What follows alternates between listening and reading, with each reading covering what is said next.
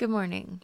Today's reflection has me thinking a lot about free will and how so many people argue with being gay that it's not a choice, right? A major talking point is along the lines of saying, well, you were born with brunette hair. That's not a choice. You don't choose that you have brunette hair. You just do.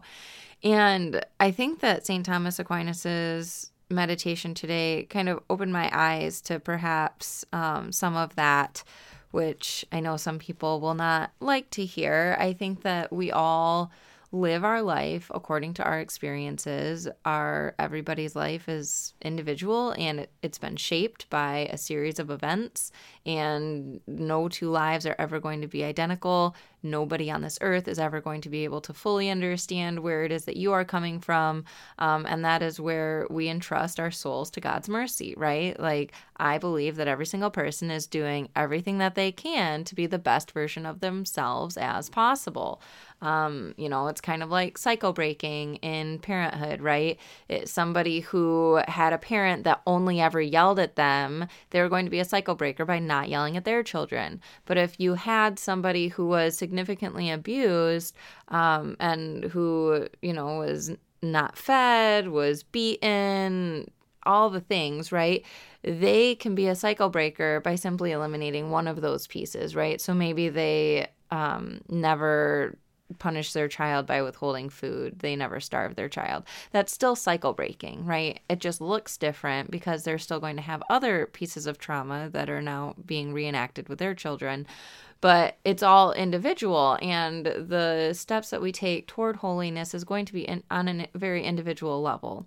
And that's where we trust God for his mercy, and we pray for his mercy, and we say, Lord, you know my heart, you know my history, you know everything that I've been through, and I just pray that I am on the right path toward you, because that is what I desire. I want to be on the right path toward you.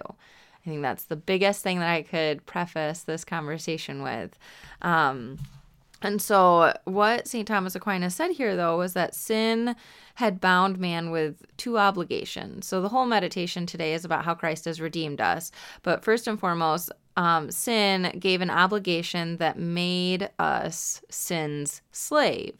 Because Jesus had said, whoever commits sin is the servant of sin, in John 8, verse 34. And St. Thomas Aquinas continues, a man is enslaved to whoever overcomes him. Therefore, since the devil, in inducing man to sin, had overcome man, man was bound in servitude to the devil. So I just think about that in regard to any type of sin, right? It's always a choice for if we engage in it. Now, of course, there is the argument that people have that like homosexuality is not a sin. And in the natural order of things, it would be understood in Catholicism and whatever that it's natural for a man and a woman to be together. That's a reason, right? But that it's disordered, right? It's out of order from the natural order. So if I were to dye my hair blonde, I could say, oh, I'm a blonde, but it would be like a disorder of my hair because it's not natural anymore, right? And so it's an interesting thing. You can't really compare physical attributes to spiritual or emotional experiences. I think about adultery, right? It's like if you have a desire for somebody that's not your spouse, it doesn't inherently, it doesn't mean like I'm an adulterer unless that relationship has been pursued. And that's a choice to say, am I going to pursue this or not? I can't say I have to succumb to this temptation because it is who I am. It's because I'm succumbing to it that I then become a slave to it. There is a choice in that. And it was the obligation that St. Thomas Aquinas said here, the second one, where he says a further obligation existed between man and the penalty due to the sin committed, and man was bound in this way in accord with the justice of God. This too was kind of servitude, for to servitude or slavery it belongs that a man must suffer otherwise than he chooses, since the free man is the man who uses himself as he wills. So if you stuck with me through all that, sorry if his English is old English, but the free man is the man who uses himself as he wills. And that is where free will comes into play, right? We are free to choose God, or we are free to choose not. We are free to choose something, or we are free to not choose it. And that goes for everything that we choose to do.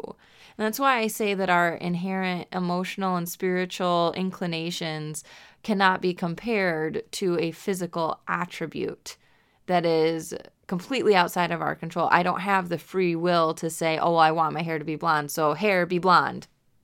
Oh, shoot, it's still brown. Like, that's very different than allowing our hearts and minds to be transformed. And that's also to say that I can't sit here and say, like, say I was significantly attracted to somebody else, wanted to pursue a relationship with them. I can't just sit here and say, emotion be gone, and for it to just disappear, right? There has to be a processing of that emotion. There has to be acceptance of what is. There has to be there's a process, right? But as we go through it, it can absolutely help. And like in the heat of a moment, right? So say, I don't know, masturbation. If there's this desire to do it, there is a strict turning away that's like, okay, no, this isn't going to happen. I'm going to go downstairs and go to the kitchen. Like, there is a very direct choice that is free, because you're free to choose it and you're free to not choose it. And whatever you choose, you become a slave to that. You're either a slave to sin or you're a slave to the Spirit. You can't, there's no middle ground. It's either you are seeking God and attempting to be like him, or you're not. And you're choosing that.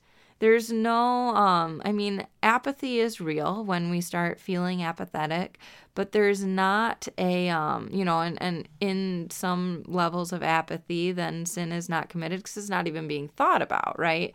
I think about lies by omission, or like, I guess that's willingly withholding. I guess I'm thinking about the types of sins that we commit without even being aware that we're committing them, such as volunteering at a soup kitchen or something, right? Like, if we're never doing it, then we're not necessarily specifically a soup kitchen, but like not offering our time to charity, right? That can be a sin that in the natural order of things, that is what we would be naturally inclined to do. And so we're either a slave to sin or we're a slave to the Spirit. And because of free will, that is where the choice remains. Now somebody can choose, well, I don't think it's a sin, just like a lie. Somebody could choose, no, I'm going to lie in this situation because I feel that it's going to bring about the greater good, which is going to be very rare, few, far between. I don't know how you justify that exactly, but you have somebody who might say, well, I don't believe this is a sin, so I can pursue it without feeling that it's sinful.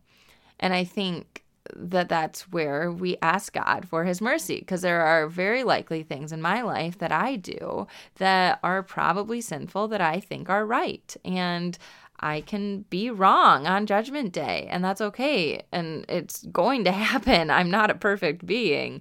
And so what I can do is I can beg God for his mercy, that he would know my heart, that he would know that I was attempting to be in union with him and do what I felt he was calling me to.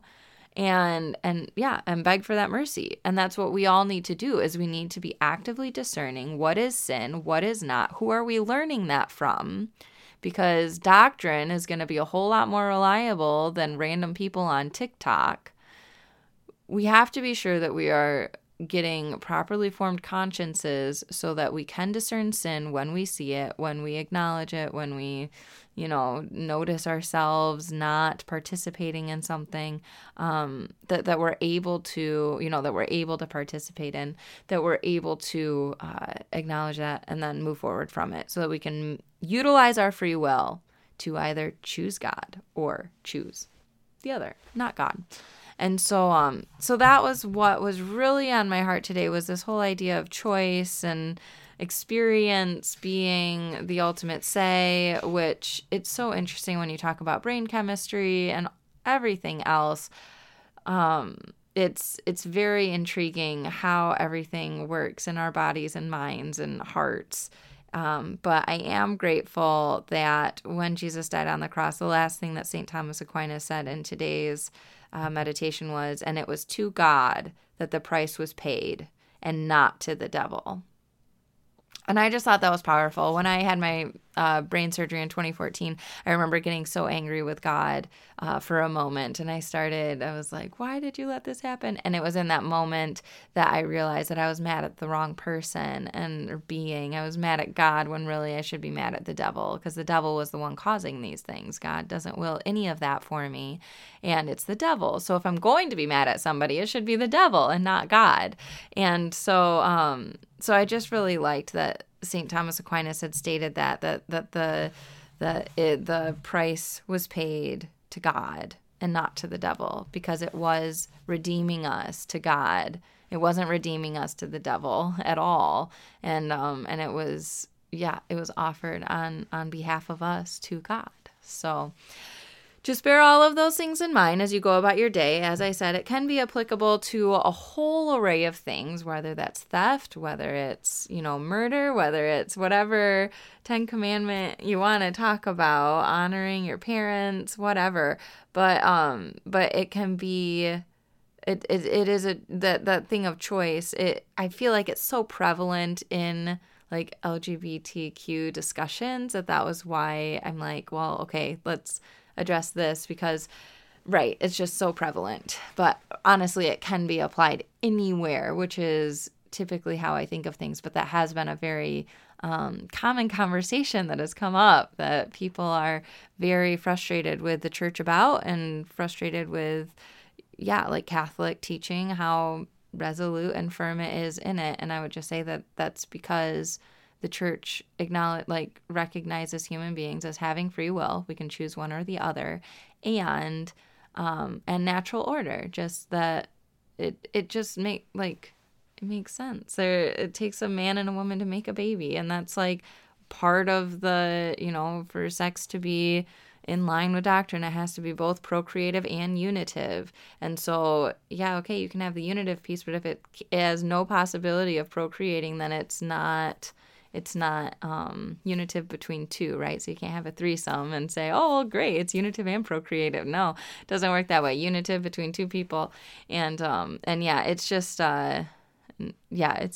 it's all very interesting. And so I would just encourage people to continue to seek that, ask questions, and just listen to your heart. Listen to what it means to be on the path toward Christ in the situation that you are in, because it is going to be unique. And as I said, just beg God for his mercy. If you truly feel that you are doing the absolute best that you can with everything, you've sought every resource and you're seeking and all these things, just continue to ask God for his mercy, please. And I will do the same on your behalf. And I ask that you do the same for me, and ask God to have mercy on my soul as well, because he knows I need it, and I know I need it. So let's just hope that we'll all end up there together, because there's nothing I would enjoy more. So God bless you. I hope you enjoy your day. I'll talk to you again soon.